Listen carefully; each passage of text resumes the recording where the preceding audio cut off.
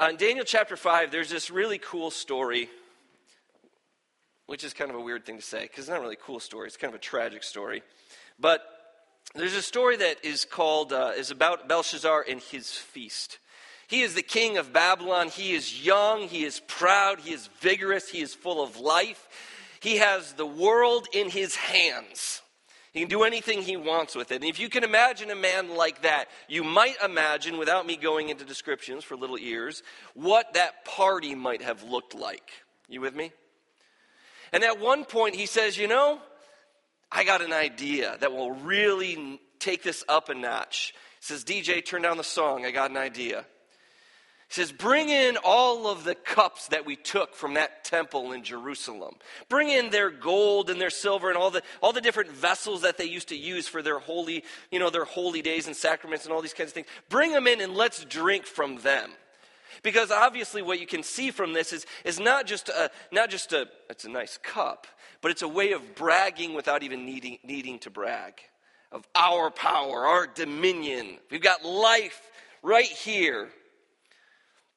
So they bring them in, and they fill their cups with wine, and they, cheers and clash and cry out and praise the gods that gave them victory, the gods that gave them might, the gods of wood and idol and stone, the gods of the moon and the stars, Marduk, their great god. They praise the gods who have given them everything. Everything is theirs. And then suddenly into this den of wickedness, this party, a hand appears and breaks into the plaster on the wall, writing 4 words, Mene, Mene, Tekel, Parsin.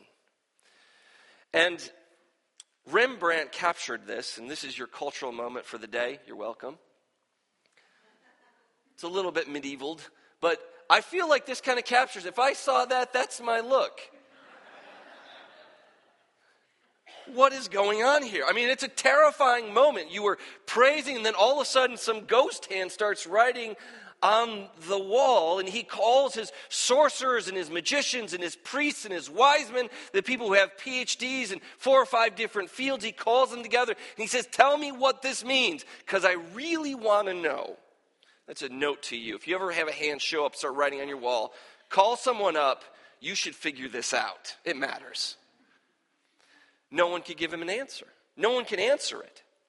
And so his mother, the queen mother there, who's probably standing in the back tisking her foolish son, steps in and says, when your dad had a problem, he called Daniel, one of the exiles from the temple that you are blaspheming right now.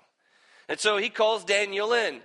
If you can imagine, Belshazzar, young man with his party, sitting on his dais, sitting on his throne. He calls Daniel in. Daniel comes in, and you can imagine he's a little bit older at this point, gray-headed, comes in, probably looking very plain at this point, having lost a lot of his power and authority. And he says to Daniel, I will give you a purple robe, a robe of royalty. I'll give you a gold chain. I will make you the viceroy, a ruler over 1/3 of my kingdom, if you can answer and tell me what this is. And Daniel says this, keep your gifts. If somebody offered you, you get to be governor of 1/3 of the United States, what do you say? Thank you. Heck yeah, who was the heck yeah? That was you. You always got a smart aleck comment. I should have known. Miles is it.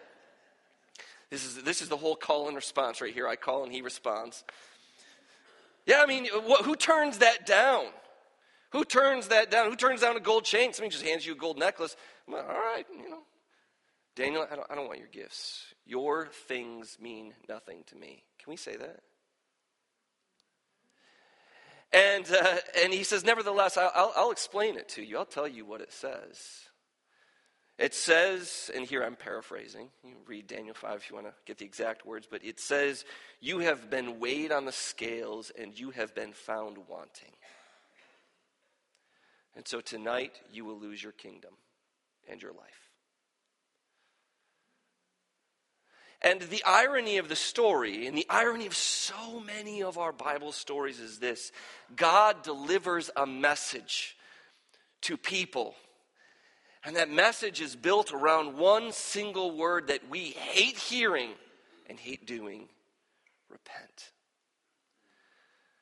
And the king hears this message. He sees a disembodied hand write the message in the plaster of his wall, and he doesn't believe it.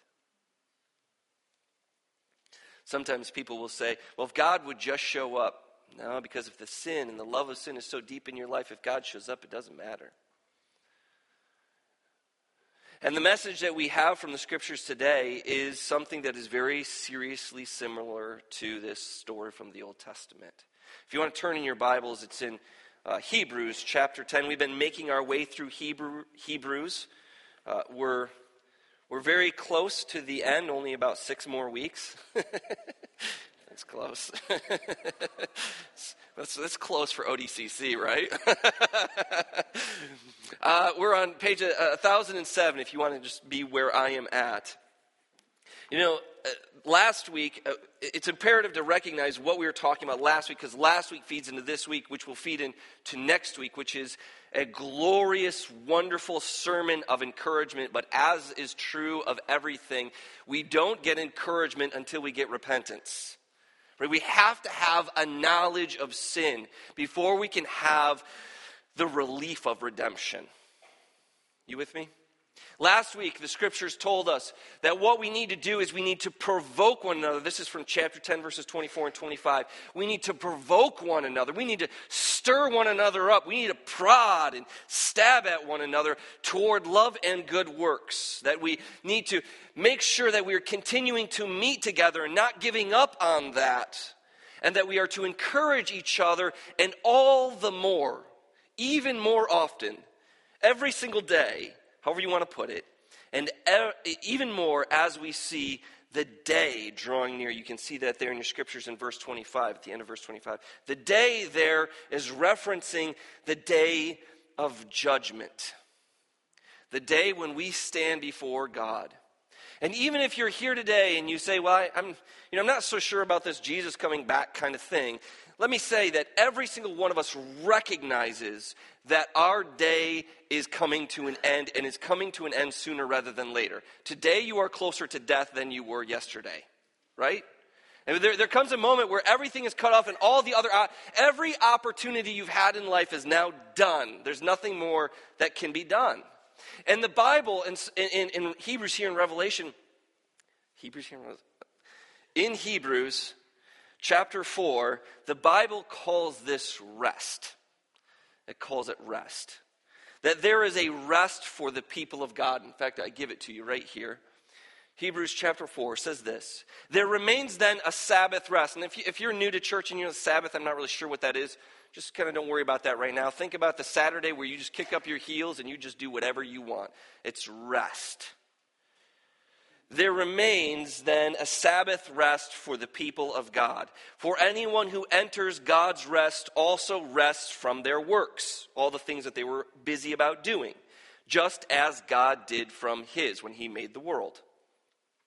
Let us therefore make every effort to enter into that rest, again, because that rest is eternal. How many of you are looking forward to Monday? A couple of you. This is a trick question because everyone's like, oh, the weekend's almost over. We recognize that rest is temporary. We recognize that you get 2 days. How many are pumped when you get a 3-day weekend? Ooh, 4-day weekend, even better. Summer vacation, or winter vacation, that's what's coming up. Whatever they call it. Christmas vacation. Not the movie, the actual vacation. Those rests are temporary. They're short. The rest that this is talking about is eternal. So if we're excited about a 4-day weekend, how much more excited should you be about an eternity of it? I didn't mean quite that literal, but again, call and response. That's all right. We should be pumped about that. And because of that, we should make every effort to enter into that rest. But take for just a second that word rest. What does that imply then before the rest? Work. I didn't hear so much effort over there when I said that. It implies work.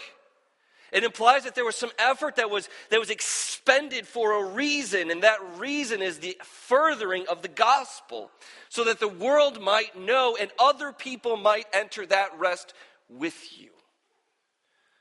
How can we talk about entering a rest when we never started working?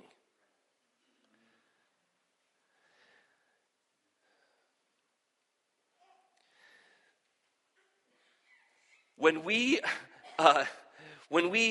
face God, what is he going to talk? If he pulled out a big, let's say just a big Excel sheet of your life, and days were given and hours were given, and he said, okay, where is the work you did for me? What's it gonna add up? What's it gonna look like? I mean, I can't judge that. I don't know you. I don't know what you do. I mean, you tell me, what's that look like? Is there really a rest for you? Have you worked for a rest? If God looks at you and he says, man, that servant needs a rest, would he say that about you? Would he say that about me? Paul puts it this way when he's speaking. He says, for I am poured out like a drink offering. The time for my departure is near. I fought the good fight. I finished the race. I kept the faith. And now, because of that work, there is what? Rest. Now there is in store for me a crown of righteousness with the Lord, which the Lord, the righteous judge, will award me on that day. And not only to me, but to you who have also loved his appearing. Now, I'm not suggesting that every single one of us should experience Paul's tumultuous life of shipwrecks and persecutions and jails and hunger and beatings and all of these things. But let's just take the word work and rest for a second, because we have a lot of need for it around here. A lot of need for it. So this moves us into our text for today. It moves us into the verses here, beginning with verse 26. And what 26 is going to give us is what we are going to receive is a dichotomy set up between two groups. You have a false Christian. I'll just use that as a way of kind of categorizing it. You can, if you come up with a better one, it's fine. It's just my category. False Christian and true Christian. These kind of, even though they function like this throughout if you set them up next to each other, this is what we will see.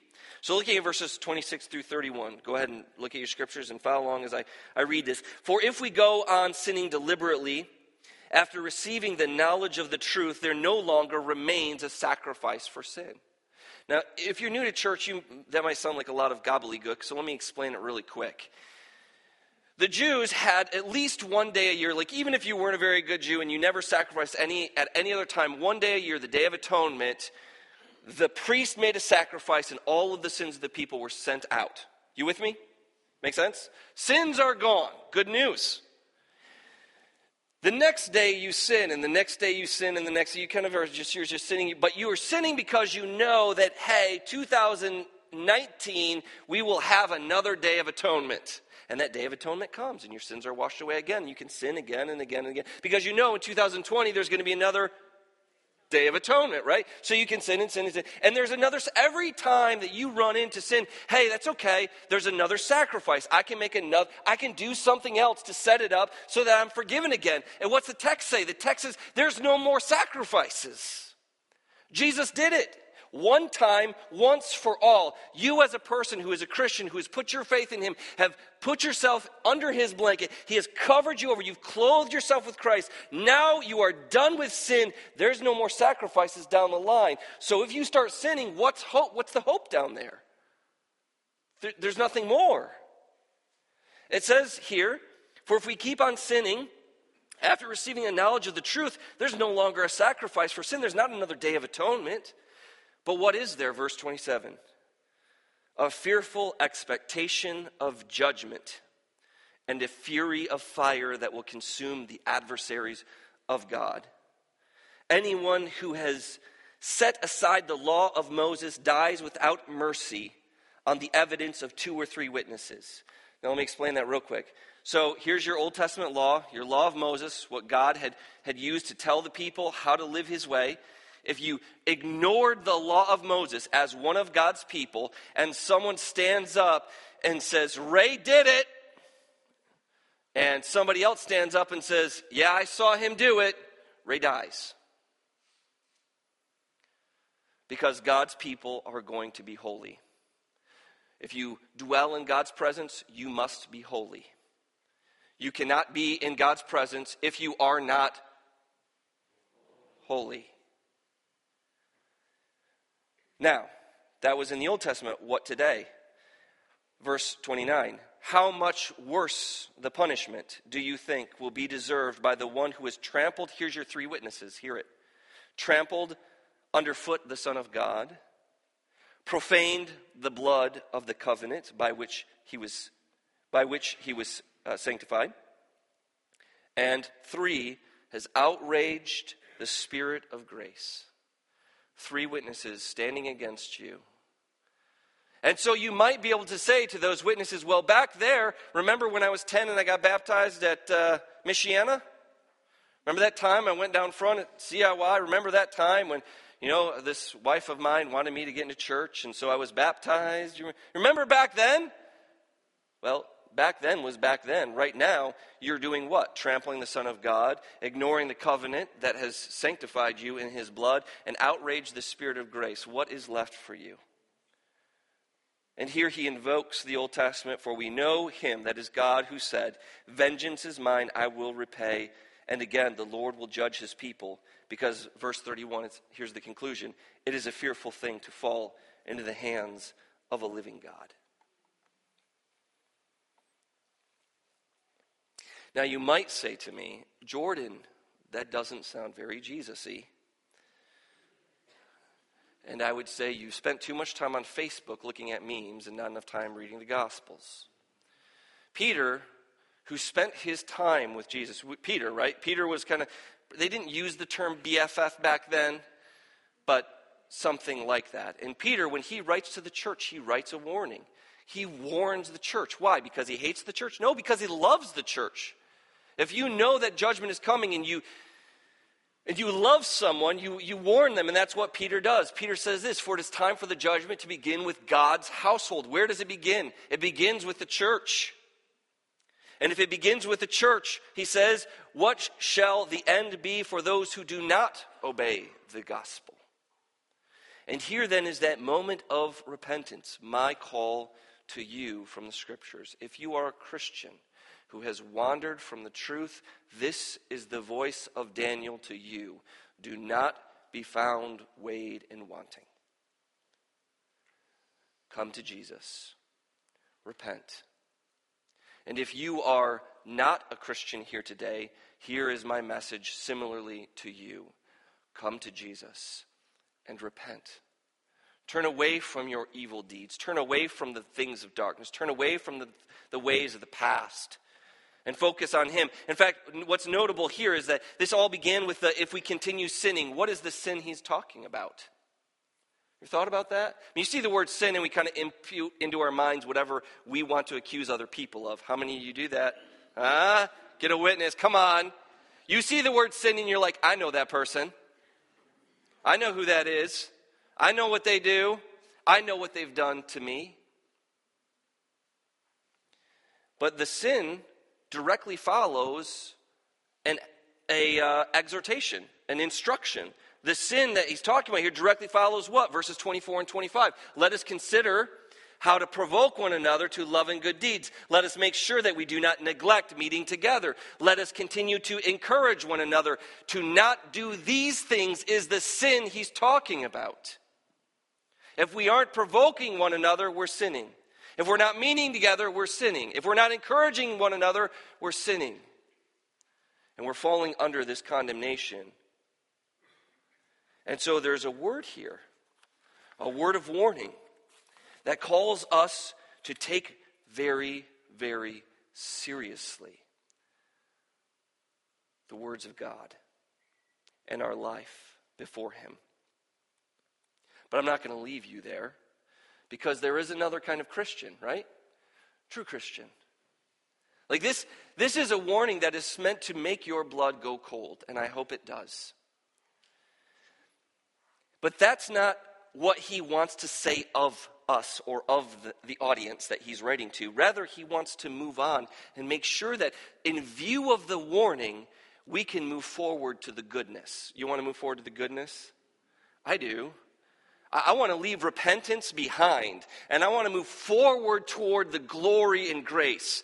That's the path that comes through repentance. There's no other way than to acknowledge the sin and bend the knee to Christ, and then to live in light of his goodness. And that's what we get. Verse 32, look at that, please.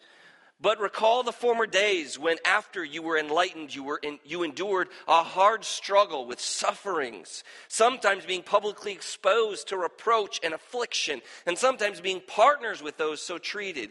For you had compassion on those in prison. This is in prison for their faith. And you joyfully accepted the plundering of your property, since you knew. Let's just stop there for a second. Does that sound bizarre to anybody else? I had a woman in Tennessee tell me one time, if anyone plundered my property, I'd pull out my gun and shoot him. I was like, well, I don't know that that's what Hebrews is talking about here. Would you joyfully accept that? There are Christians in the world who are. Because we wrestle with this text, we don't experience this kind of thing. Some do. This is a story from India. This is just one of India's many states. We have a mission that we support in India. You can talk to somebody from the missions team if you want to get those deep details. But this is what's happening in India. They are being publicly, it is like law on the books that you are to ostracize. It's like being in high school, only worse. You remember that? Ostracize the Christians. They are cut off socially from everyone around them. And if they found out you're talking about Jesus to other people, guess what happens? More than that, prison sometimes, stonings. In China, they have recently begun a serious crackdown. China, is, as you know, is a communist nation, which is inherently atheistic, and it is cracking down on churches. It is burning churches. It is pillaging churches, and it is re-educating. Right, we get what that means. Re-educating Christians. They are experiencing the kind of prison, the plundering of their property that this text is talking about.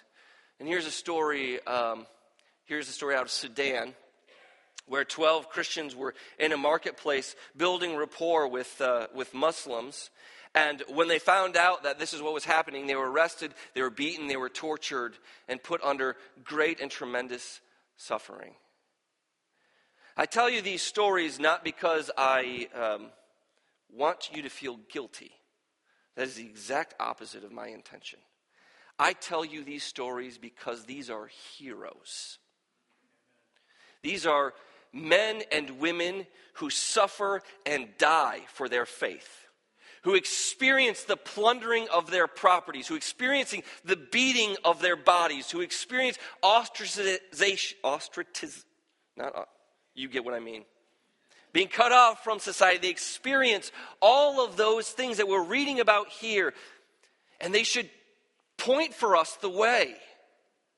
Because they, like Daniel, say, keep your robe, keep your necklace, keep your kingdom. I want Jesus. And when we see stories like that, we should say, I can live up to that. Because here in the West, it's easy. Even those of you who have it hard, it's easy in light of that, isn't it? And if you think of the bravery of walking into a Muslim marketplace so that you can build a relationship with somebody, so that you can share Jesus, what is holding you back from walking next door?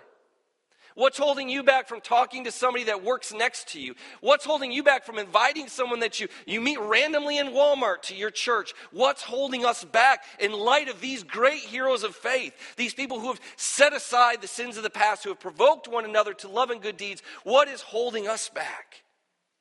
Because why? The text says, look there in verse 34 and 35, for you had compassion on those in prison, etc., since you knew that you yourselves had a better possession and an abiding one. Therefore, do not throw away your confidence, because in it is reward.